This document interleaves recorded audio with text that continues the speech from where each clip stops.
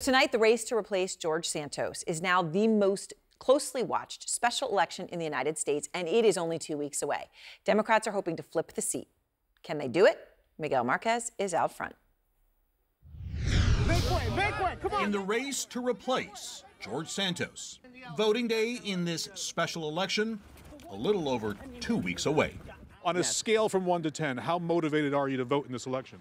11. Santos flipped the seat from Democrat to Republican in 2022. The Democrats hope to take it back. It's a race that will have national implications. The biggest question, who will actually vote? How much of this is leftover concerns about George Santos and the madness that was and the fact that he wasn't properly vetted?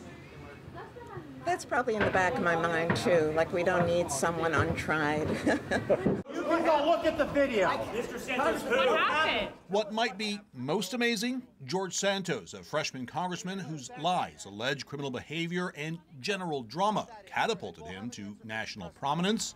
National joke, then ex-congressman. Expelled from Congress on Friday by a vote of 114 Shantae, you stays to 311 sachet away. Santos now on the celebrity video sharing website Cameo. Hey, Aaron, it's George Santos. Plays the tiniest of cameos in the race to replace him.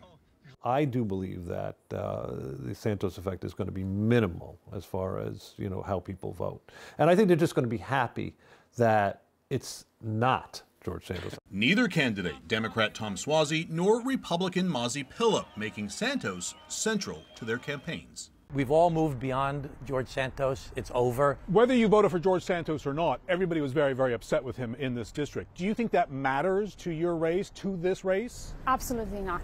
They know who I am. For some of Pilip's supporters, Santos, a non-factor. It's all about where they see the nation heading. How can you not be concerned with what's going on in this country? Such as?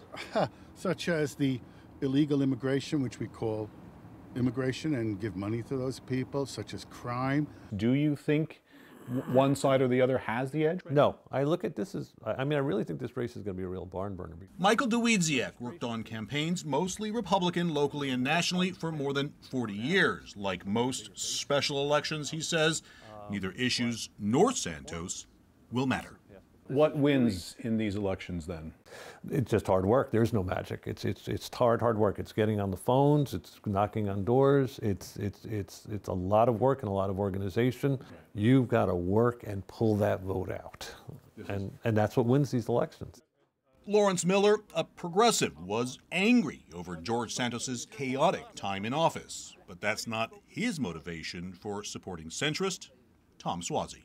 Part of me is happy with his reaching across and bipartisan moderate position in this time, because we need bipartisanship, because the country is so fractured.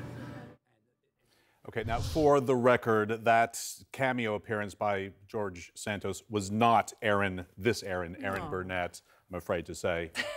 Look, if one thing George Santos can do, he's a rarity. He can bring both Democrats and Republicans together. They seem to dislike him similarly. He hasn't said much about this election, though, only that he's not voting for a Democrat, if he votes at all. It's going to be a fascinating one and so much at stake. Yeah. All right, thank you to Miguel.